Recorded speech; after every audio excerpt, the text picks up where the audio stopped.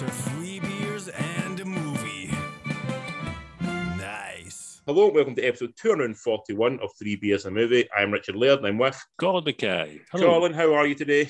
I am okay, sir. I'm glad that I was going to say I'm glad that it's the weekend, but I'm working at the weekend, so I'm not even glad it's the weekend. It is your Thursday. It's my Wednesday. Wednesday, or even worse. Yeah, two more days to go. And then I've got a week off next week with the kids, so that's I don't know if that's even more work than work sometimes. I was going to say, at least at work you've got a break from you can do some, you can be an adult at work as opposed to have to be a dad. Which I know you enjoy a lot, but it's, you're going to be stressed. Oh yeah, it takes its toll because I'm not a young trendy dad. I'm an old tired dad. How are you, sir? I'm very well. Much like the rest of Scotland, I'm surprised by this new cold snap after what was a lovely 10 days. We're now freezing in subarctic temps, it feels like again. It's like a proper fucking backtrack, isn't it? Because last week it was like t-shirts and shorts and I wasn't even wearing a hat out last week. I was so warm I bought Lilt. That's how fucking warm I was. I bought Lilt feeling all tropical I was, sir. That's how you know it's summer when a Scotsman's drinking Lilt. Lilt. I still bought a Lilt to use up my fridge now. I don't want to drink it in the cold, but it feels just emotionally wrong to do that. But then, as you say, like today and yesterday, it's fucking cold. Yeah. Well, it tells a lot that normally I sit on my kitchen table and I talk to you on the laptop. Today I've relocated to in front of the fireplace so that I can get heat in my body. So if I see you catching fire, I should alert you as quick as I can. Be like, is that smoke? Phone help. What are you drinking to keep the cold away? Well, because I'm working and stuff, I'm on Bud Lights tonight. Okay. So sensible, it's alcohol, but it's like not much alcohol. No, it's barely alcohol. Yeah, but I'll still maintain it is very, very, very drinkable. It's very refreshing, especially on a warm summer's day. It would actually be all right. You can drink it pretty much like not in a cold spring evening. No, you need some whiskey in it at this point in night. Some hot toddies, hot toddy in it. Hot toddy. Yes. No. What are you drinking? I've went local with a Williams Brother one. And it's called 12 Cents. Nice. Yeah. Quite tangy. Is it a fruity beer? Yeah, no, I wouldn't say fruity, but it definitely feels it's got like a kind of slightly odd aftertaste to it, where I'm very aware I'm drinking beer. Mm. You know what I mean? You know, when you drink a beer and you go, that's clear, I can tell I'm drinking a beer as opposed to drinking something that's sort of smooth and refreshing. It's definitely got you're drinking this for a purpose. You're drinking alcohol, you're a grown-up, you're having alcohol. Yes, it tastes like alcohol. Like it's what 12-year-old Richard would imagine alcohol might taste like. You know? Is it strong? Is it 5.5, I think? 5.6. It's a wee bit stronger than usual. Is there any breweries local to you, like in your area, like actual breweries? Don't think so. I think Arran might be the nearest one to me. Mm-hmm. I don't know. Arran's close, but maybe I'm not that far from Dumfries and Galloway, so maybe Dumfries and Galloway might have stuff as well. Yeah, I think Arran's probably the closer one for Arran might be the closest to me, but I'll have to check actually. I never even thought to think of that actually. See if there's any wee kind of local ones or one. I've never seen one. Never had it because, like, obviously Ayrshire's it's got distilleries all over the place, so that's sort of more of a thing like most places in Scotland and whiskey and stuff rather than beers. Rather than beers, but maybe kind of small batch places. But I know there's a couple on Arran. I know there's at least one or two on Arran. Aye, because you get the Arran Blonde and stuff like that for the shops and whatnot. Yeah, I can't think because like the biggest town nearest here is Kilmarnock, and I can't ever think of hearing of like a brewery in Kilmarnock. Same with Ayr as well. That's not far from me. I've not really heard anything there, so I'll have a wee Google, and for next time you come back, I'll let you know if there's any local breweries. Inform me of it. Cool. That's a nice can as well. I'm holding it up again. It's a nice purple colour. But it's a very rich purple. It's like because purple's like kind of rich, very regal colour. Regal colour. It's a very luscious purple. It's like I'm a man who demands such things, Colin, as you know. Yeah, this is a regal beer. You're drinking. Yes, but it's nice. It's beer. It's fucking beer. Yeah. It'll be good. I think it's good for one. I can't imagine myself drinking more than one order. It's one of the ones that it's not a bad wee drink and it's nice for a podcast, but I can't imagine me going kind of heavy on it for a night. Yeah, it's not something you would go out to specifically. Yes, and I think a can's the right amount of it. You know, something you drink a beer and you go, a can's enough. I don't want a pint of that. You know, so I've got that kind of feeling about it. 330 mils is all I can demand. But this week we'll move on to the movie chat. Now, I wasn't going to discuss Academy Awards and Oscars, because we've always talked about it that we've done it before. We've done a full breakdown of the Oscars and stuff like that before. I think we generally have the feeling of the Oscars are fine, well done to everyone who won stuff, but generally, a lot of the time, the stuff that we're into doesn't really get represented. Not just talking like the big films we like, superhero films, but there's been some great films this year even that were completely unrecognised, and I don't think we find it a very sort of fair representation of cinema. Like, for example, was it Mass? Had nothing in it, and Mass deserves nothing but... Yeah, it deserves at least a mention. A mention, stuff like Red Rocket. A nomination somewhere, Yeah, stuff like Red Rocket that I saw that didn't get a mention. What was the one we saw? There's something else we mentioned this year. Old Henry never got a mention. Yeah, totally. And that was on Barack Obama's top 20 of the year. Was it? Yeah, he put it in one of his top films of the year. I didn't know Barack Obama done a top 20 films of the year. Top of everything of the year. Yeah, but Barack Obama big into that. So I think we feel like sometimes like they don't really. It's not a fair representation of actual cinema in a way. It's very specific. It's elitist. Let's say what it is. It is elitist. I mean, there's no ifs and buts about it. It's the same with the kind of BAFTAs and all that as well. They are very, very elitist, and they do cater to more mainstream stuff than should get recognition. Yeah. But we'll discuss it a wee bit, because we're going to talk about the film that won the best film later on tonight, and that's Coda. So well done to Coda for winning. I think it's a bit of a dark horse. It kind of came from nowhere and sort of took the award. So we'll discuss that later at length. Director Jane Campion won for Power of the Dog. Cannot argue with that, though. That was a great film, wasn't it? That was. I think it's a stunning looking film, and from a direction point of view and performance, you try to eke out of actors, stuff like that. You can't deny it. I would personally pick Spielberg's West Side Story, just because I think what he does in that film is so effortless that it's so brilliant, but it's so effortless you don't even notice how good it is, which is sort of really impressive. As a big fan of Jessica Chastain, very happy to see her win Best Actress. What did she win that? The Eyes of Tammy Faye, which is a very good performance, but it's a very average film, unfortunately. The Best Supporting Actor went to a man called Troy Kotsur, who we'll talk about later on because he was in Coda. Okay. Who won Best Supporting? Did you? Oh, it's the girl from not Ari Darmis. It was it's annoying. I can't remember her name now. She's in West Side Story. She plays. Oh yeah, I don't. Yeah, was that not her debut as well? Might have been a debut film. She was in it. She has been in a few things, like on TV. She's in that Smigadoon show that was on TV, and she was on Hamilton on Broadway. Ariana DeBose. DeBose. She was in The Prom, which I don't think anyone will admit to seeing. But yeah, that's pretty much. She's not really done. I think everyone else has been kind of bit parts and kind of small roles. So it pretty much is her major debut. This is a big thing for her then. So this could potentially launch her career into the stratosphere. Hopefully, it doesn't do what it does to some women who win that award, which is sort of sidelines them a little bit. There's not something who don't get a lot of work. What I was going to ask you, because I've not seen West Side Story, but did she win it for the acting or the singing, or is it all a package? She is a phenomenal force of nature in that film, which is what I think a supporting actor should be. Someone who comes in for, they're not the lead of the film, so they're not in it all the time, but the scenes are in it. It's just absolutely, you cannot take your eyes off her, and you're just so impressed and just so infatuated with everything she does. And she does absolutely infatuate the screen for the moment she's on camera. So no problems with her winning it. I thought she was wonderful in it. A bit like Heath Ledger winning it for the Joker. You watch that film again, he's only got like maybe 5 scenes in that whole film, and they're quite short-ish, But he owns every scene. Hannibal Lecter, Anthony Hopkins playing Hannibal Lecter, like 11 minutes of screen time, but owns every single second of. No, I get you. Get that point. This is what she does. Yeah. We also had winning Best Documentary, which was Summer of Soul, which I think you would really enjoy. It's on Disney Plus. You told me to watch this, didn't you? Phenomenal documentary. I'm very happy that won it. And also, a bit disappointed, Encanto won Best Animated. I know, because you're a big fan of the Robinsons, aren't you? Mitchell vs. Machines. Mitchell's vs. Machines, not Robinsons. Yeah. I've not seen Encanto yet, but I have heard that it is quite magical. It's fucking. It is, but I think it's got the good luck of being seen by everyone and having a major hit that every kid it plays, every parent is now seeing that film, so it's in the public zeitgeist. Where, as brilliant as Mitchell vs. Machines is, it didn't quite penetrate the public zeitgeist in the same way.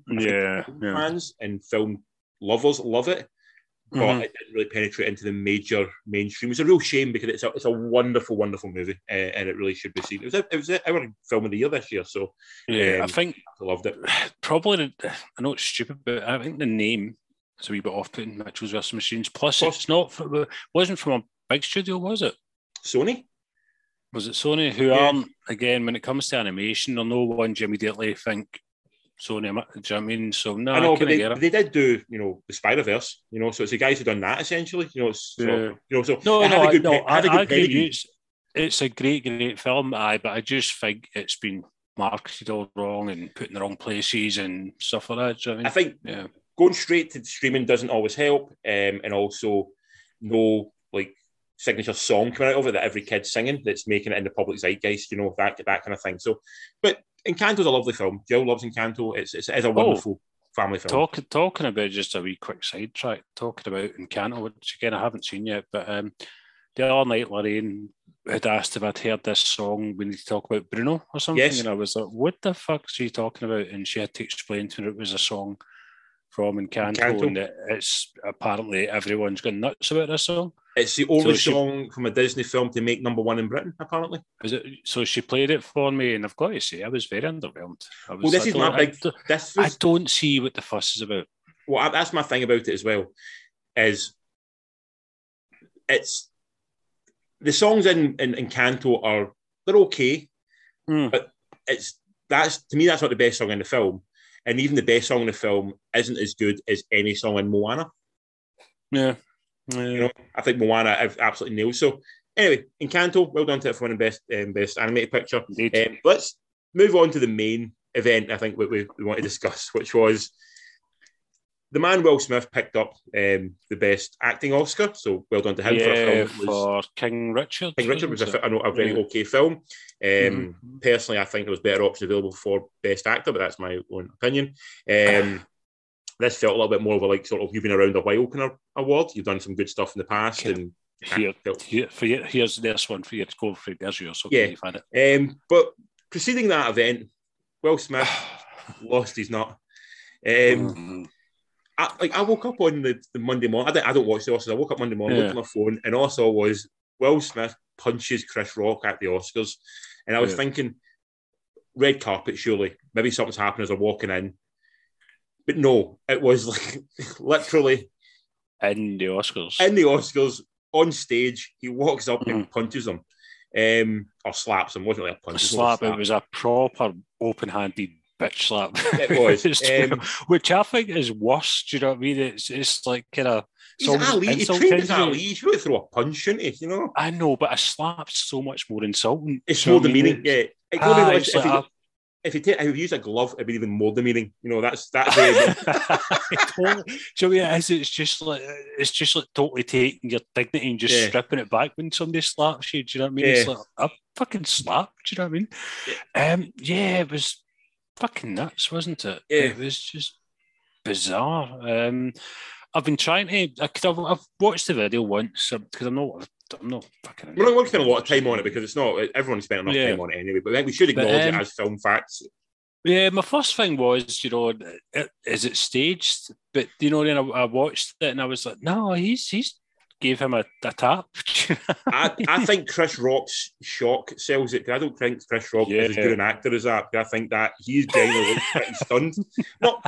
Not passing judgment on Chris Rock. He's done some good films, but I don't think he's good enough to play that at a moment's notice. He looked genuinely absolutely shell-shocked. Aye, totally. But I think Will Smith's a big boy, and obviously he's kind of done training for movies and stuff, so he's probably got, fairly tone and stuff like that. So what impressed me was Chris Rock took it, standing up, took it. He didn't go down. I'd have been down like a fucking sack of toys. I'd been dead. I had to be down before he even fucking landed it on my skin. Just don't have me. But he took it. Do you know what I mean? He stood up, he took it, and I was like, imagine if Chris Rock had ducked it and then jabbed him. That'd been amazing. Chris Rock's not a big fella either. So, I know, like proper David Goliath style, just ducked and then jabbed him once. Took him out. But it's a shame. It's a bit of a shit kind of moment because it is like, I get we're saying the Oscars are elitist and all that, but it kind of fucking ruins it for everybody there. The people coming after, do you know what I mean? They're fucking... Well, no one cares about them. Do you know what I mean? This is the very ironic thing is Chris Rock was up presenting the Best Documentary Oscar, right? So Questlove, director of Summer of Love or The Revolution Will Not Be Televised, won for his film.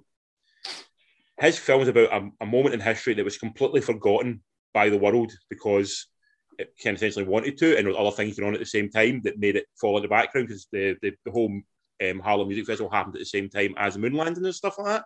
Yeah. So it didn't get any news coverage whatsoever.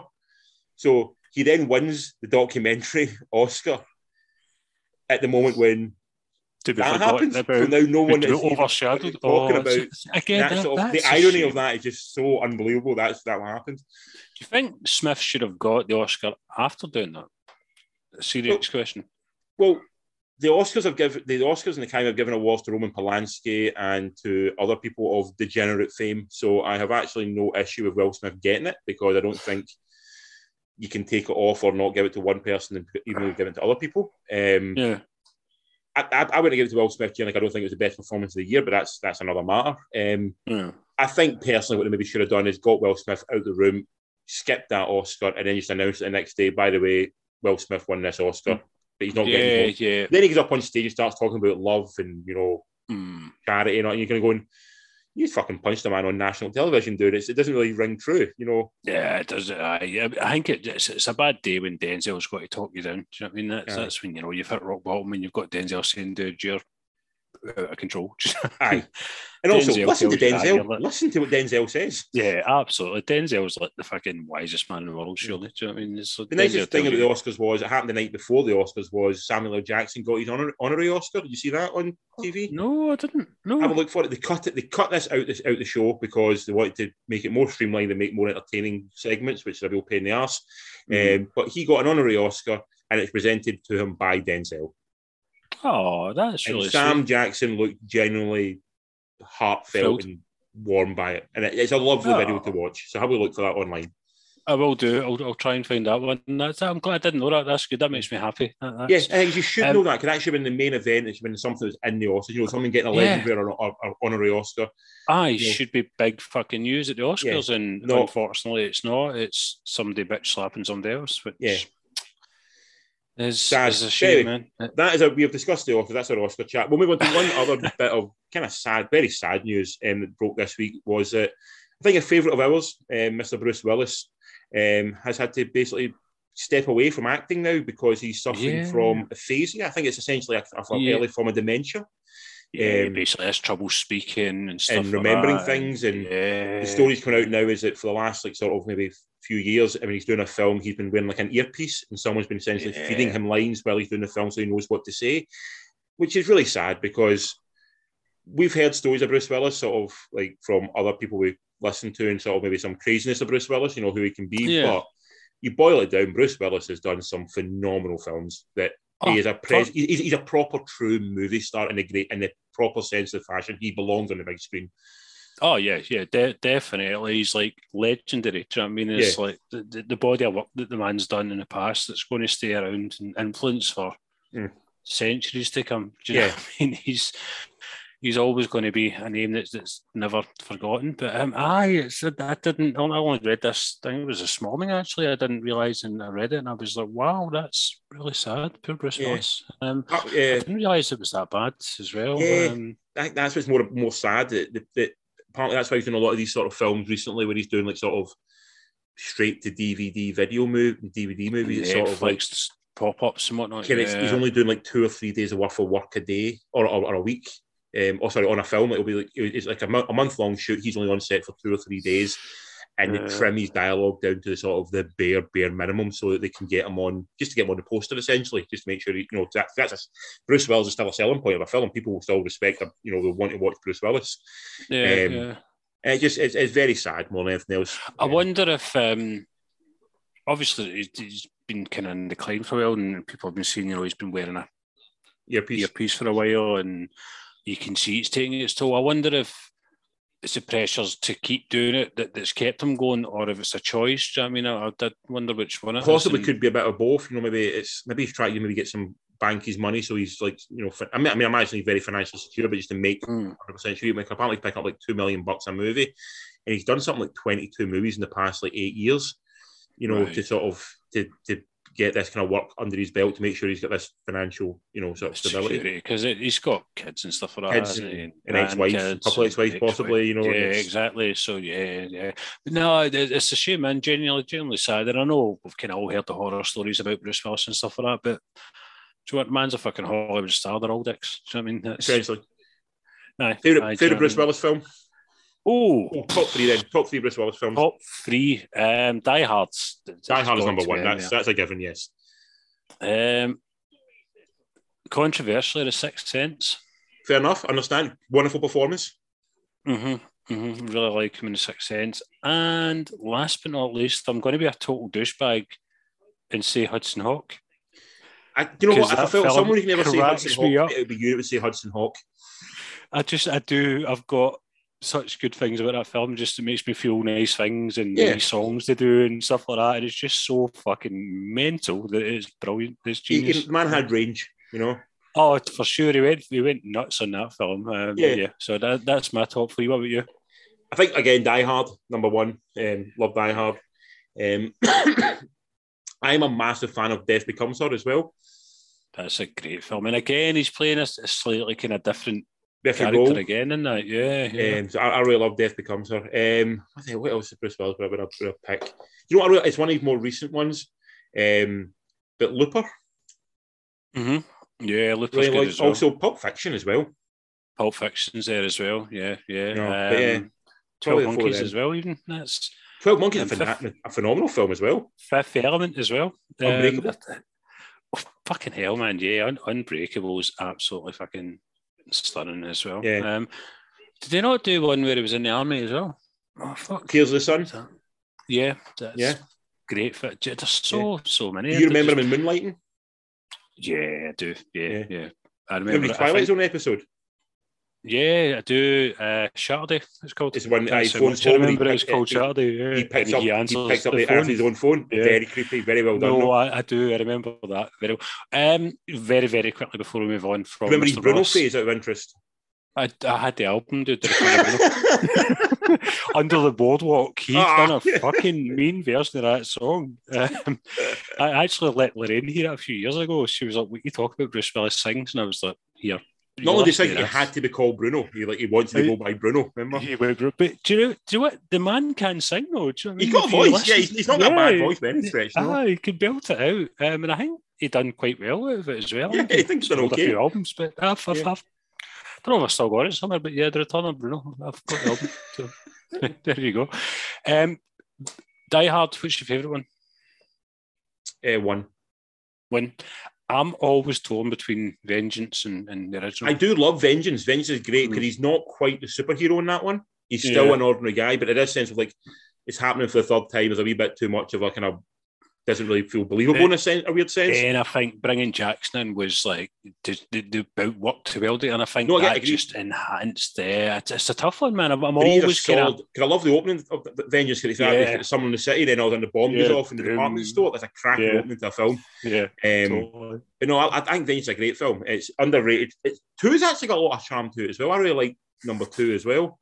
Two's he's good in 2. I think the plot was a bit fucking crazy. But him, it's John McClane. He kind of, gave you more of the character, which was really, really good. Yeah, absolutely. Yeah, until we get to the number 4, when he's like in 5, and he became like a sort of like the superhero. He's climbing on jet planes and stuff like that, and flying off, and that kind of go like the whole point was that he was a normal guy. He's a New York City cop. That's kind of the whole premise. Yeah, it was me or you in the wrong situation at the wrong fucking time. Yeah. The last one, Billy Bathgate. That's a great film as well. Billy Bathgate's sweet, isn't it? Yeah, he plays the mobster really well. Do you know what I mean? He's like kind of mobster with a heart kind of thing. But no, Billy Bathgate's a good film. Speaking of mobster, he plays a really good mobster in Motherless Brooklyn with. Lorraine watched that the other night. I've never seen it. Is it good? It's a decent film. Ed Norton kind of loves himself a little bit too much as a director. He loves himself as the actor. But you can see. I think this is what we got with Bruce Willis. If you could engage him properly, he was very, very good. But a lot of directors use him as sort of the body of Bruce Willis. They weren't actually using him as like the actor. And maybe that was part of the problem, the illness and things like that as well. but when he was engaged in a role, he still could bring it. You know, when you watch something like Looper, like Marvelous Brooklyn, like which I had recently as well, even going back to Split, when he was not Split, Glass. It's not a great film, but he's still very good in it. You know, he's got that. Whenever, as you say, whenever he's on screen, you're watching Bruce Willis. I mean, and you're aware it's like that. It's like Tom Cruise or Schwarzenegger. I mean, you're aware you're watching something that's bigger than the fucking movie it's in. Do you know what I mean? Yeah. And yes, you've always got that with Willis, but it's a real shame that he's real sadness. I feel we're losing too many movie stars. There's no real movie stars now. I'm kind of sad by that. Anyway, moving on to happier news. Things. What have you watched at home, Colin? You want to talk about anything of interest you've seen? At home, I'm still watching Mrs. Maisel. Nice. So we're on to episode 6 now, I think. So we're nearly done this new season. Getting slightly better. Still not the strongest season, but it is getting better. I really love Tony Shalhoub's in it. What's his name? Tony Shalhoub. He's in Men in Black and he's in Monk and stuff. And yeah. He's in that. He plays the Jewish dad in that. And every time his character just speaks or does anything, he just steals it. I mean, he's just this amazing character. He's just so funny. So he's my main reason for watching it just now is just I just want to see what madness he's up to. Do you know what I mean? And he's just such a joy to watch him just dialoguing or monologuing. Do you know what I mean? He's such a talented actor that doesn't get enough recognition. So Mrs. Maisel I'm watching, and did I watch anything else this week? Let's see, I've had some week I've not been working late, I've not watched much. I think that's pretty much been it. There's a couple episodes of Mrs. Maisel. Yeah. I've not watched anything at home of interest, other than what we're going to talk about more at length. But yeah, I've been quite quiet in terms of TV watching as well. So we'll move on to what the kind of movies of this week that one of us at least seen and one of us seen. So we started one we've both seen, and that's a Netflix film called Windfall, which is directed by Charlie McDowell, who directed a film called Discovery and One I Love, which I quite liked. One I Love, a decent film. The plot of this film is there is a man breaking into a house in I think it's sort of like Californian sort of desert, sort of very, very nice house, very fancy house, very impressive house. It's like a fucking fantasy getaway house. Yeah, it's an Elon Musk type house essentially. You would own. He's burglarizing it quite ineptly, I would say. The rub comes while he's doing that. The owners of the house come back when they're not expecting it, and they catch him in the act. Then what follows is basically it's a sort of three-hander between the couple and the robber, as they essentially wait it out because he's now been seen and he wants money in order to start a new life. And they're basically having to sit tight while the money arrives. And it's sort of kind of drama plays out amongst the three of them. Yeah, character study. As they wait for the money. And that's essentially it, basically. It's like I said, the rubber is a kind of billionaire's house. So you're kind of dealing with sort of the super rich and the needy, essentially. He's sort of the downtrodden. And it's sort of touching upon that. In it, you've got Jesse Plemons playing the rich billionaire Elon Musk, Bill Gates type figure. Which threw me for 6, because when I read the blurb, my instant go-to was, Jesse Plemons playing a bad guy. He's a burglar. This would be cool. I was totally expecting that. And then he's not a nice guy in it, though. He is a complete and utter douche in it. Totally. But it's just, I just would have thought he was the bad guy. And it started, and I was like, whoa, I did not see that at all. You've got Lily Collins playing his wife. You've also got Jason Segel. He plays the robber, and a guy called Omar Lew plays a gardener who plays a role within the film very, very briefly, but memorably. Very briefly. Couple of minutes, yeah. But again, owns his scenes that he's in. Yeah, he does actually. He comes in and does his job perfectly well, yeah. What do you think of this one? Because I asked you to watch this one. What do you think of this one? Because I know you're a big fan of all three of them in it. That's mainly why I'm actually, so I kind of read the blurb, and I think I went in expecting more of a kind of like almost hateful eighties situation, do you know what I mean? Like kind of lots of dialogue and anger and oil and tension and blood and guts and, do you know what I mean? Like fucking murder and all that. And it wasn't, it really was a character study. It could be a play. It could be on stage. Yeah. I mean, it's got tension and stuff like that, but it is ultimately about these three people how to interact with each other and what revelations that brings that then change the dynamic of the movie. And a perception of each other, essentially. Yeah, definitely. Three leads were great. Seagal was really starting to impress me a lot. He was in, remember, Our Friends? That's what I was going to say. There came a point maybe about a decade ago when Seagal, is it Seagal or Seagal? Seagal. Yeah. I'm saying Seagal. I'm listening to a podcast about Steven Seagal. Interesting man. But Seagal, about 10 years ago, he sort of decided he's not going to do comedy. Almost, he's going to be this sort of like, maybe he was in a Muppet movie, and he was in like, what was it? The one when he kept getting his dick out as well in films. Remember, sort of that guy. Sort of forgetting Sarah Marshall was the other one he was in, and stuff like that. So he's done a lot of comedy. Obviously, been on How I Met Your Mother and stuff like. He was a comedy actor, but with that film, was the one you said mentioning ago, Our Friends. Yeah. He sort of became this almost quite sad sack, serious sort of like character actor. Almost, he has got quite a sad face, like a very kind of down soulful looking, like kind of like a big giant sad bear. Essentially, he's a massive man. He's like 6 foot huge 4. Boy. Yeah. But there is a sort of, he has a vulnerability to him at all times. You do feel like you want to hug him and keep him safe. Which should be kind of okay. We should all be around. See, I don't really know him from How I Met Your Mother. I've never really watched that. So to me, I've seen him in a couple of films and then this more serious stuff. So I don't have as much comedy background and stuff for that. But no, I'm not saying it's bad. Yeah. He's owning it. He's doing it really well. It's just an interesting turn. Similar to what we were saying about Vince Vaughn last week. Remember, we were talking about how Vince is kind of taking himself out of that kind of light, fluffy films and doing these roles that are more suited to his body type and character. And I think Seagal's doing the same. And I think he'll get more and more notice and he'll get more and more roles like this where he can get to show more and more range. Yeah. And I think he's got surprises in there for us, I think. Definitely. Oh, definitely. I think he's like I think that one you mentioned, so I keep forgetting the name of it because it's quite a generic Our Friend. Yeah. That was such a sad, wonderful performance. He deserved to be more sort of nominated and seen for that kind of film. It was just such a dark and but such a dark and sort of also kind of warmth to the film as well. And it's just sort of what he brought to that. And this is what I say. He's representing the sort of he's representing the everyman and how the everyman kind of feels right now. He's sort of that been beaten up and kind of downtrodden, and he sort of plays it so well. I'm kind of like you. I thought it was a bit like sort of. It's a fairly rudimentary plot. There's not a lot going on, and it is fairly predictable. You can predict it's very predictable. Yeah. Especially the last act was a bit of a kind of letdown because it was so obvious that was a bit rushed, a bit contrived. It felt like they're trying to get to an end. But the three leads in the film keep it so watchable. Definitely, because they're all very good at what they do. Clemens.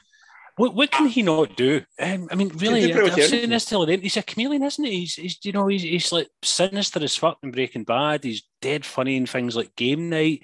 Do you know what I mean? Then he does shit like this. Do you know what I mean? Where he's like a dead. Then Jungle Cruise, member for like the baddie in that as well. Totally. There was one me and Lorraine watched where he was like kind of the gay guy looking after his mum and stuff like that. Do you know what I mean? He's just like fucking. The dog one as well. Do you know what I mean? It turns up in that. Do you know what I mean? So what can you not do, Jesse Plemons? Do you know what I mean? What can you? It's fucking a revelation sometimes. Really if Jesse Plemons was playing me, I would assume he'd do a good job at it. It seems to be able to play anything and do anything. He's total chameleon of an actor. But it's that wee face. So do you know what I mean? Every time you see him, you do like you're like, oh, it's Jesse Plemons. You know he has got an odd look about him. He's not your traditional handsome Hollywood actor. He's got a kind of there's an oddness to him almost. Absolutely, yeah. He's a weird looking fucker. He's pulling fucking Kirsten Dunst, do you know what I mean? But he's a weird looking fucker. Yeah, it works for him. Do you know what I mean? Like, let's see, whenever you see him on screen, it's Jesse Plemons. Do you know what I mean? You feel nice and you want to watch him. Lily Collins, I don't really know much of her work, but the camera loves her, man. She's a pretty lady, and do you know what I mean? The camera loves her a lot, man. She just holds the camera so well. So she does. She has, again, she's got something about her, I think, that's quite magnetic to the camera. Like it does seem like that's the kind of thing that sort of. I think this role she's slightly underwritten. I don't think she's got quite as much to do, but what she has got to do, she does it well. Yeah. It is nice to see her in sort of more this is sort of a more serious role because she has done a little bit too much kind of cookie cutter stuff. She was in she's in Emily in Paris. That's sort of a big Netflix show. She's Emily. Right, yeah. She has been in stuff like Mank and Inheritance and Tolkien. She was also in, I think something you might have seen.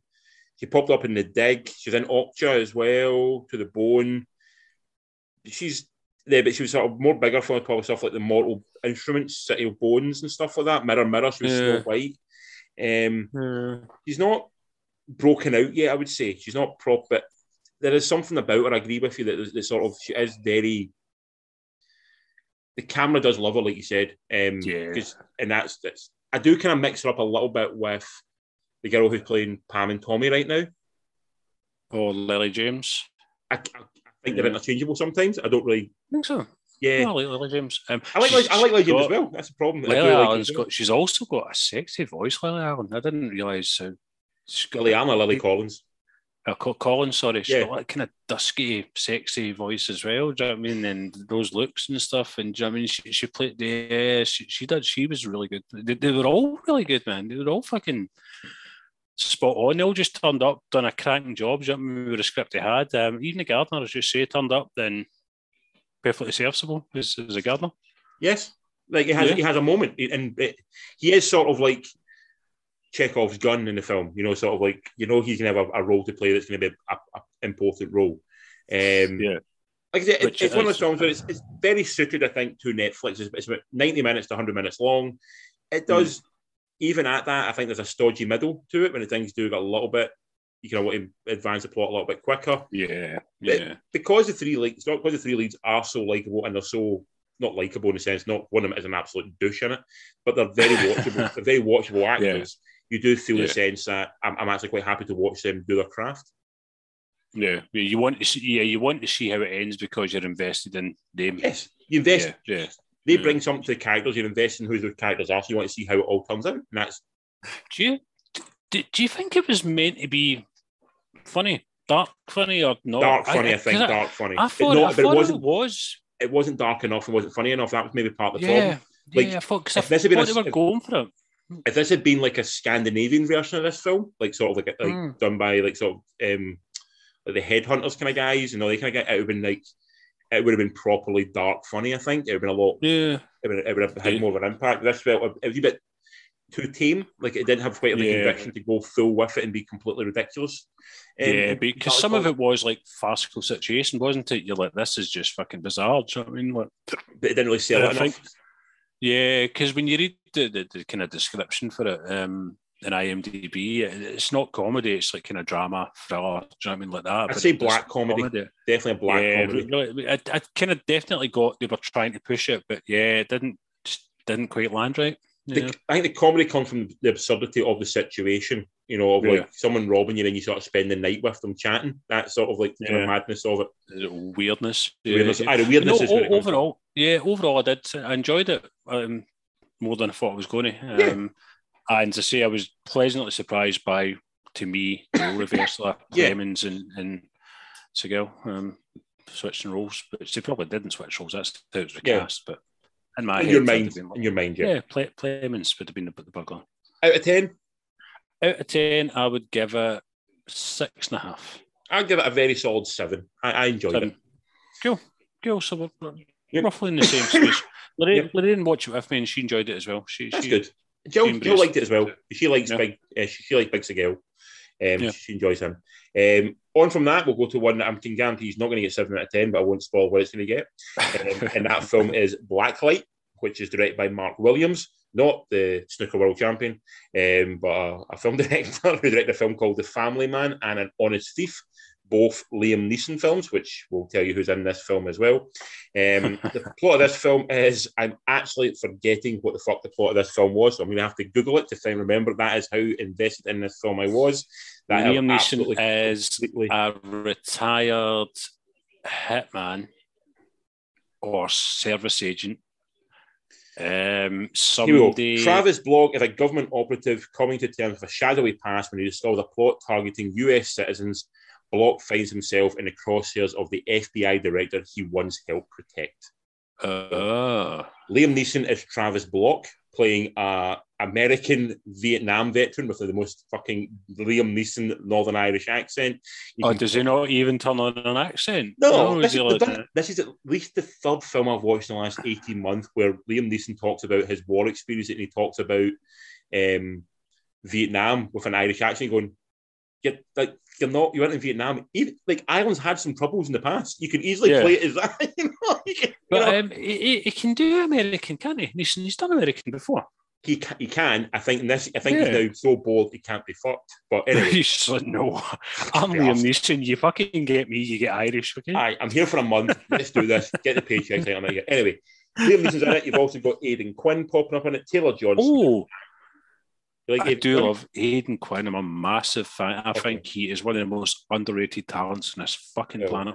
Underused in this. Taylor John Smith and Emmy Rave Lumpman. So she's in it as well. This is the cookie cutter, most standard, subpar Liam Neeson action movie that we've all come to expect. And I feel bad saying this now because we've just sort of said how we feel bad for Bruce Willis, about stuff he was doing. I don't think Big Liam's got the same problem as Bruce. No, I don't think so. Yeah, I think he's just making bad choices. I think these films just seem to. But surely there must be somebody in the background saying, "Here, take this." He must have a manager that fucking does this stuff for him. Do you know what I mean? What's going wrong? Unless he's one of those guys who didn't make a lot of money, because you think about it, what were these big hits? They weren't money spinners. Schindler's List was a big money maker for him. I don't think I'm a big money maker because he was just an actor at that. He wasn't. It's not like he's getting like Taken would have got money. Taken wasn't paying a lot of money for unless he's got profit in the back end. He's just a job actor basically. He's kind of Like I'm not saying he's not done. He's done great work and stuff like Michael Collins and all that kind of stuff. He's done some wonderful work. Yeah. But maybe not the greatest paid work. Sort of like he's maybe making. Well, that's the thing is. Exactly what you're saying. It's like he's Liam Neeson for a reason. Do you know what I mean? Because he has done this amazing stuff before. So it's like what's happened? What's going on? Apart from Taken, he's not got the franchise that's giving him the cash. You think about it? He pops up in Lion the Witch as a voice actor. But other than that, he's not really got the sort of. The money spinner movie. I think you look back at his history, he's not really got that big money spinner movie, I don't think, has he? No. How about Star Wars?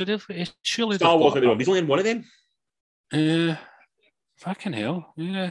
It's weird, isn't it? So it's right. So this one is similar to Willis. They're just hitting out with these quick cheap movies. Probably 6 weeks of filming. He can knock 4 or 5 out of these a year, and he's set. Jesus Christ, that's him.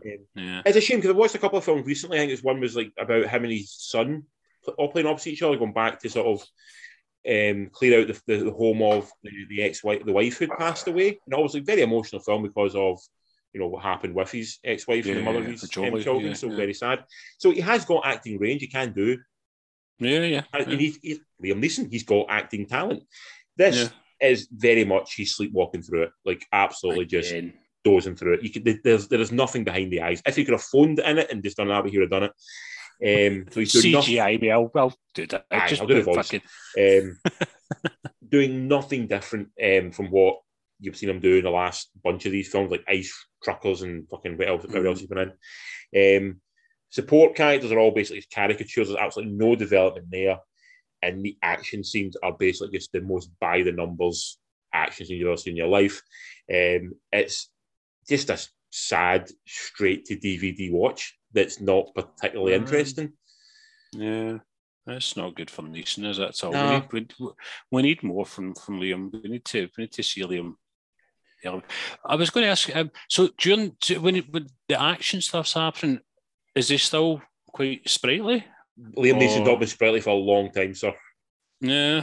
If you watch something like Taken 3 when he's jumping a fence, there's like 15 cuts in him jumping a fence. To try and get him through the fact that he'd be able to jump the fence, airbrush out the person. I think he's got bad knees, bad hips. Liam Neeson he was born in 1952, so he's what, 70? Yeah, he's old fella. But this seems to be the thing just now is, getting these kind of older actors and making them into action heroes. That's like nobody, stuff like that. I mean, it still seems to be something that the industry insists that we want, and I don't know that I do. Do you know what I mean? No, I think the thing was that he was in. What's the word? I'm trying to think of what it was. I'm trying to think what I was trying to say there. Is that Taken was a sort of sleeper hit? You know, it was done almost like this. Probably just goes out to DVD. It might just be something. Who knows what it'll be?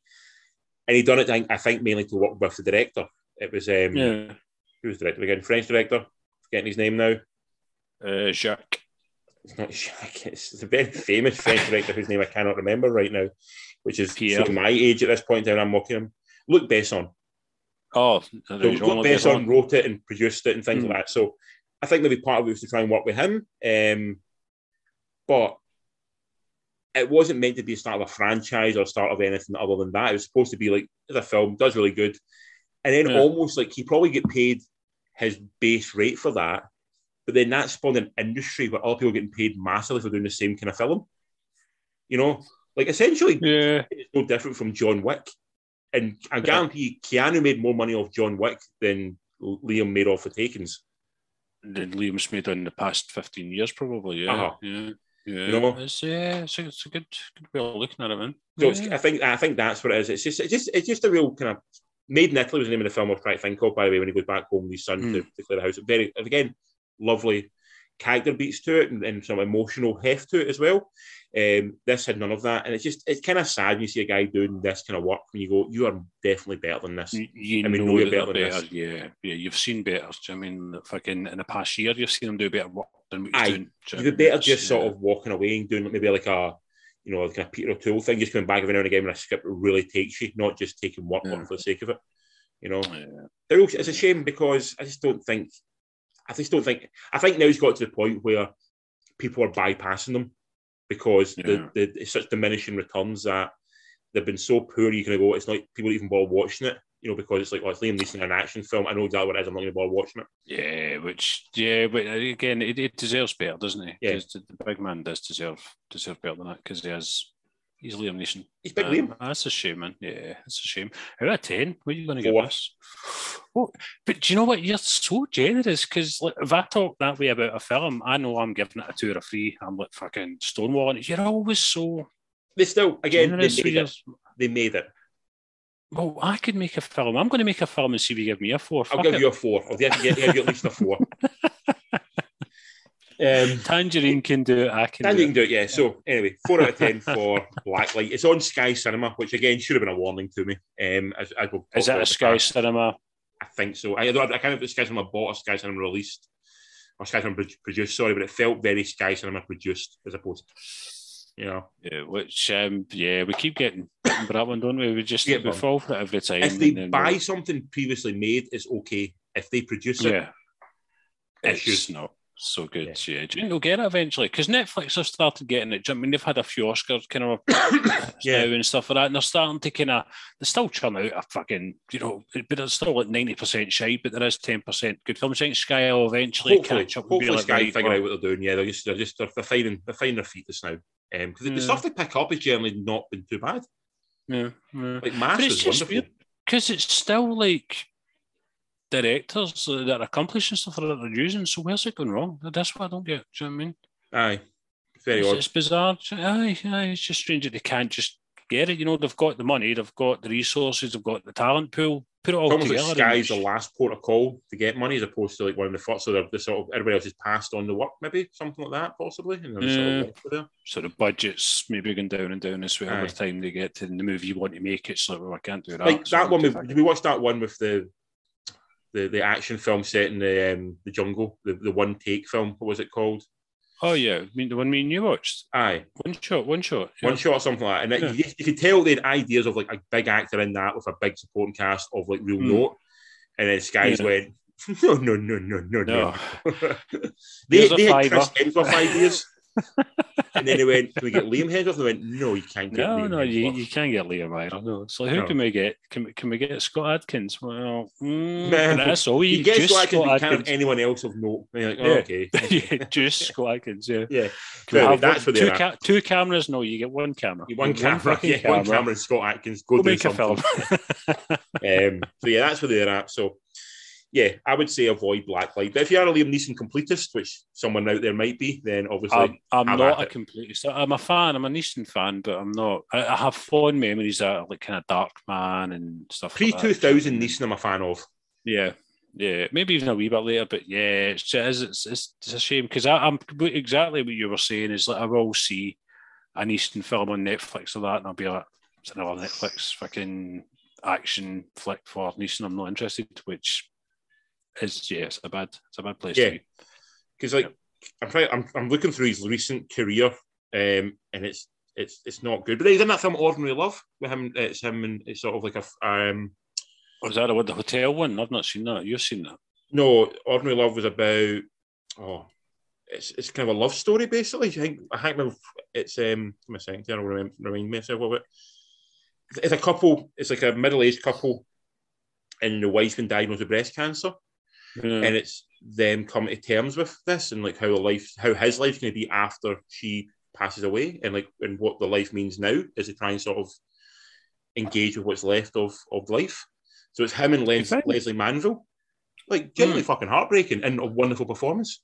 Here's a thought for you. So, how much of this career madness is down to his comments he made? Remember, about 4 or 5 years ago, he done the black people comments. His decline. Do you think he was declining before that? That wouldn't have helped, of course, but wouldn't have helped. No, but the problems were happening well before that. Yeah. Although it didn't hinder as much as I thought it would have. Those comments that I thought that would have just sunk him. Like Liam Hooch, gone from the industry, but I'm surprised that it never. No, it was surprising how little it. I think now, 3 or 4 years later, it might be a different story. But I think back then, the kind of wokeness thing was starting to become more of a. I think it was one of those things where he's an old man saying it, a bit like Clint Eastwood saying it. Maybe. Yeah. Anyway, it's intriguing. Anyway, enough about Move on from Big Liam. Yeah, Big Liam. We do pine for you. We hope for you to get back to prominence because we love the Big Liam. There's one good movie in there still, isn't there? There's still a good chance. The magic's still there. Yeah, for sure. On from that, we'll get on to amazingly the Oscar winner for Best Picture, which is Coda, directed by I hadn't even heard of until this is what I'm going to get. I'm going to discuss that in a minute with you. So, directed by Sian Heder, who done a film called Tallulah a few years ago, which I actually did quite like. Done a lot of TV work like Glow, Orange is the New Black, all that kind of stuff on Netflix. So she's a very prominent TV director. Before I get to the plot of the film, the plot of the film basically is that CODA stands for Child of Deaf Adult. So basically, it's a family of 4. The mum, the dad, and the older brother are all deaf. The youngest daughter she can hear. So she basically becomes sort of the ears of the family. You know, the local business relies on her because she can communicate with the fishermen, and she can communicate with like sort of the suppliers and the people who are like sort of the paying stuff. So she becomes that voice in the family. What she also loves to do, she loves to sing, and she wants to be in the choir and impress a boy. And not only does she want to sing, she's very good at singing. She could actually go to college, university based on her singing talent. But the family don't seem to get this because they're deaf. They're kind of going, how dumb can you be? You know, the mother says, like, if I was blind, you'd be a painter just to annoy me. You know, it's like the idea, you're a teenager, you'll do whatever your parents tell you to do, you will do the exact opposite of it. You know? So that leads attention. The family, she wants to try and pursue her own life. The family, as much as they want to help her do that, they're also very conscious that if she goes away, they are left in a bind in terms of their business and their industry and how they would be able to cope in this world. So that's essentially the film. It's a family drama about that situation. What I would say is it won the Best Picture Oscar. I can see why. It's a very Oscar baity movie. It's got a lot of the kind of tropes that Oscar people love. Mm-hmm. What I do find odd about winning the Oscar, and this is not about winning the Oscar, this is more about just sort of the general state of film right now, is you've not seen it. Yeah. I could have watched it any time. I just hadn't watched it until recently just because of time and stuff, things like that. But it's on Apple Plus, okay? So for the first time in probably about God knows how long, an average person can't watch the best film winner. You know? Unless you've got Apple Plus or you download it. So it's not in the cinema. Yeah. There's no schedule for like a hard copy DVD Blu-ray release of it. So, like, this is a film that, for example, my granny would probably quite like. But there's no way my granny can watch this. She can't go to the local library and rent a copy of this or anything like that because she needs to buy Apple to watch it. Yeah. So probably the least accessible. I was going to say, Apple's the one with the least audience. Definitely, all the others are quite. But I'll be saying the same with Netflix or Amazon Prime, because it's like, yes, there's more people who have that, but it's still very odd that there'll be a significant proportion of the population who won't have access to the Best Picture winner. So it's very odd. It's probably the least seen Best Picture winner of probably ever. Which is bizarre. In an era when we're probably more available to media than we ever have been in the history of mankind, it's the film we've seen the least. You can't. Yeah, you need to have Apple to see it, or tough shit. You're never going to see this film. It's bizarre, which I'm not going to buy Apple for as much as. No, that's the thing. You're not going to buy it to see one film. That's the thing. So, in fact, there's no physical release of it. To me, it strikes me very, very odd because or even in a push to go, right, okay, one Best Picture, let's give it a week's release somewhere. Cinema, even a cinema release for a week, just to get out of it. People, an Oscar always gives you a bump. Yeah, and people would go and see it based on that. Yeah. So, is the family deaf? Are they played by deaf actors? Yes, they are. Yeah. Which is always nice to get them using fucking deaf people, not actors. Pretend to be deaf, yeah. So in the film, you've got Amelia Jones, who is an English actress. She plays the daughter who can hear. She can hear. She had to go to sign language school and learn it all so she can play it properly, essentially. Marlee Matlin plays the mum. You must know her. I know that name. Children of the Lesser God. Ah, yeah, right. Okay, cool. She's a very famous deaf actress. Yeah. Troy Kotzer, he won Best Supporting Actor. He plays the dad. Daniel Durant plays the brother. And Eugenio Derbez plays our music teacher. He's not deaf. He's teaching the young girl how to, access her voice properly. Like I said, very Oscar baity, a very middle of the road picture. I would compare it in the sense to Green Book. Oh, right, okay. It knows exactly the nerve and the heartstring it's playing at. Yeah. The point where it feels so middle of the road and just sort of very beige is probably it's safe. Safe is what to use. Yeah, so that's a better word. Yeah. It's completely and utterly non-controversial. Well, I think it is something controversial about it, but I'll get to that in a minute. But it's playing to almost the Hallmark crowd. It doesn't have anything particularly sort of memorable or cinematic in it, which not everyone has to like big explosion and like. It never felt particularly that sort of interesting, I would say. It's not a bad film. It's actually probably 50% a decent movie, but just it felt like a TV movie at times, like very much like a TV movie. Rather than something that should be up for Best Picture. Considering what it was up against, it seems odd going by what you're saying that this is walked away with it. So, again, as you say, a lot Oscar of Oscar voters, they're all white, they're all old. Tick the right boxes and you'll get the attention. Yeah. It's not about sometimes what the film is, it's about, does it tick all these boxes? So you've got the disability box tick. Green Book done that perfectly, Like Amelia Jones, who plays a young girl in it, she's excellent. I actually really enjoyed her in it. She wears a Boston Bruins jersey, which I obviously put her on side with myself, so I was very pleased with that. It is set in Massachusetts, but she's wearing a Boston jersey, so I was very happy with that. Her dad is lovely. The relationship between them two is very sweet and really lovely because they're fishermen, and she's the eyes and ears. She's the ears on the boat to make sure they don't crash into shit and stuff like that, and answer the radio and stuff like that. So that's the most interesting story, is the family dynamics of just like a family trying to deal with the sort of someone going away, and what it means. Because there's a love of like, we don't want you to leave because we love you, but also there is a sort of sense of there's like, we need you because you make this tick. Yeah. I know, but also she also feels very left out at times because she's a girl in town who is the kind of freak in town because all her family are deaf, and she's walking around and she's having to translate for them, and she's trying to do stuff for them, and people point, people laugh at. So she feels a bit. She's in her words, or not words, other people in the town's words, she's the normal person, but she's treated like the abnormal person. When she's not, you know what I mean? Sort of that kind of thing. This story the singing story felt to me like offensively simplistic. Yeah. You know, the idea of like, well, they're deaf, so they can't appreciate singing, therefore that's the most obvious thing we go for. And it did feel a bit like the Mary Matlin character says, you know, because we're deaf, this is what we're going to make you do type thing. It felt a little bit ham-fisted. Yes.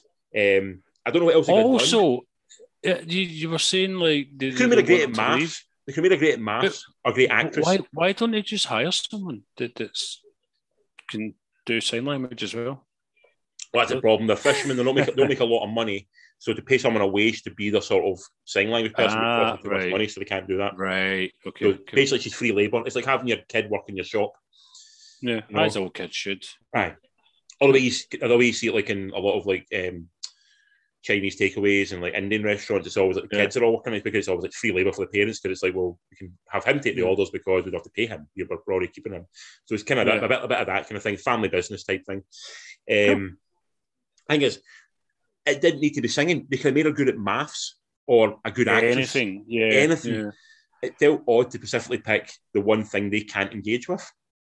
Yeah. Just to make it, because they're all fishermen.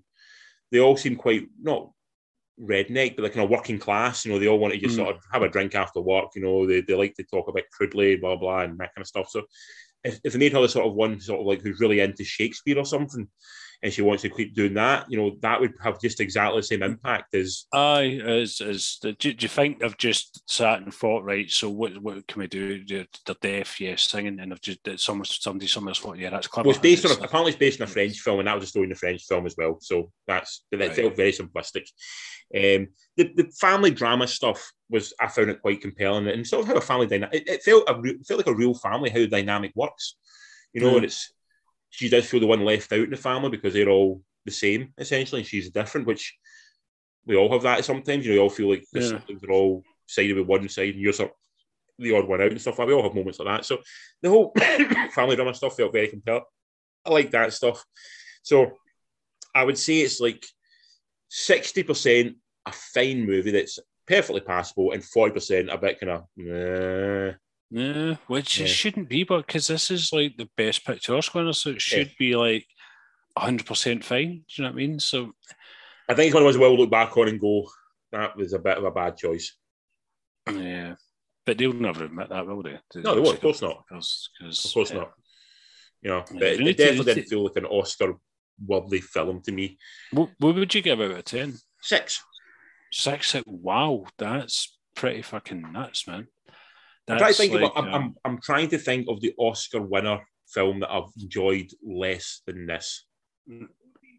And you're struggling? I'm struggling to think. I wasn't a huge fan of Green Book, as we remember. I thought it was very much that white saviour complex, but I enjoyed Vigo in it and enjoyed Mahershala Ali in it, so that was fine. But I'm really trying to rack my brain of one that I've watched. I mean, you know what? I just didn't jive on that at all. It just didn't go. La La Land, did it win it? I believe it did, yeah. I enjoyed La La Land. La La Land, maybe up and down, but probably it had a wonderful ending, La La Land, so I was kind of down with it. But just felt very black. Well done to them. You know, obviously run a hell of a campaign to win this damn thing, so, you know, hopefully it gives them a bump they want and gives them all a decent paycheck. How do you campaign a movie for Oscars? It involves, number one, taking out ads in the sort of periodicals in Hollywood to make sure people see the film. Right. You do a lot of screenings of the film and invite people along to very fancy lunches to make them watch the film, and then they go, oh, Cora took me to that really nice lunch and I had a really good dinner and stuff like that, and then I watched the film and they make them a vote rather than someone else. You also, a big thing apparently is you hit the nursing homes, because a lot of old white, you know, actors, cameramen, everybody, they're all in nursing homes now. It's all old white guys, and they'll watch these sort of films. They don't want to watch anything with minorities in it because that makes them feel awkward. So give a film with all white people and it's a very wholesome story, that gets the tick box. It's nuts, isn't it? Crazy. It's not about how good the film is. It's not about how, you know. Yeah, that's what I'm thinking. I mean, it's political. Who you can get the votes into. Yeah, there's like an actual tactical fucking mission drive to get a film that Oscar when it should be based purely on the merit of. But they know a film that wins it will get a massive bump in terms of like sort of exposure, which is really more odd for this film because it's got the massive exposure now for winning it. But everyone I've talked to who's seen Coda, I'm like, yes, I have. They go, where can you get it? I'm going, you've got to get an Apple Plus. And they're like, well, I don't have that. I'm going, well, can't watch it. Yeah, totally tough shot. That's my situation is like until it comes out somewhere else, which I don't think it's going to. Yeah, because they'll keep a lid on it because it's an Oscar winner now. Yep. So yeah, that's it. And I'm not going to fucking. And it's not quite. It's not got that film like, for example, Disney Plus. Every parent will buy Disney Plus because it's got all the big hitters on it, and also you get every Disney film. So everybody wants for kids. Therefore, that you drive content that site. That's nice and easy. Netflix again. Content galore, you'll drive it towards that. Amazon Prime, it's almost cheaper to have Amazon Prime than not have it now, based on the amount of stuff we all buy on Amazon. You know, it becomes actually to have Amazon Prime. It's like a bonus almost, and you get Amazon Prime as well. Yeah. You're buying it for the cheap delivery, and you almost get the films as an extra. You think, oh shit, I've got all this. Apple, no one's going to go out and buy Apple Plus based on Coda. Yeah. You know, that's the thing. I think it gets packaged a lot as like a kind of 3 months trial with Apple, but again, the problems I had, I mean, I kind of had it for a bit, but I couldn't get it because I've not got a smart TV and I couldn't get it streaming. So I don't want to sit and watch something on a phone. Do you mean that's not my stick? Do you mean I want the biggest screen I can fucking find? Yeah. So if I can't watch it on my TV, then I'm out at that point. Do you know what I mean? The sad thing is, Apple Plus is probably some of the best content. Original content. You've said this before. Yeah, it's excellent content. But if it wasn't the fact that my wife got it based on her phone contract. I wouldn't be going to go away to buy it. You wouldn't go and get it either. Yeah. It's crazy, man. It's nuts. They've got to up their game a wee bit and make it accessible in the way Netflix and stuff are, where you can just load up your Now TV box or your smart TV and it's there on the screen. That's what we need to do. If you're not going to do that, you've got to make it accessible. Make it accessible to people who watch DVDs or Blu-rays or buy it somewhere else. Anyway, as well. Anyway, that is us for this week. A disappointing end to the podcast with an unworthy Oscar winner. My God. Not an unworthy, just not my pick. Yeah. But next week, some interesting choices. Like I said, you're not going to be here, so I'm trying to keep it a bit more Netflix streaming oriented for our friend who's joining us, who doesn't get cinema much either. So we have out on Netflix, we have The Bubble, which is the new film from Judd Apatow. And sort of actors filming a film in isolation. Yeah. And it turns into madness. Karen Gillian's in it. You've got David Duchovny's in it. You've got Daisy Ridley popping up in it. I think Oscar Isaac. No, not Oscar Isaac. Pedro Pascal is in it. Yeah, he's in it as well. Yeah, it's quite a good cast. And the trailer looks fun. Looks like everyone's having a good time. Yeah, it does worry me that it's over 2 hours long, which is always a worry about Judd Apatow films. That comedy's over 2 hours, but we'll see how it goes. Yeah. Also on the streaming service, we have Amazon Prime. We've got Joe Bell, which is a Marky Mark film, which looks like a good character study of Marky Mark doing Marky Mark things. Who's Joe Bell? I'm just going to tell you who Joe Bell is. I don't know if it's a biopic or if it's... Joe Bell sounds like a boxer. Joe Bell sounds like a porn star to me, but that's just me. Okay, here we go. The true story of a small-town working-class father who embarks on a solo walk across the US to crusade against bullying after his son is tormented in high school for being gay. All right, so that's quite the opposite of being a boxer then. Yeah, it sounds very progressive for Marky Mark.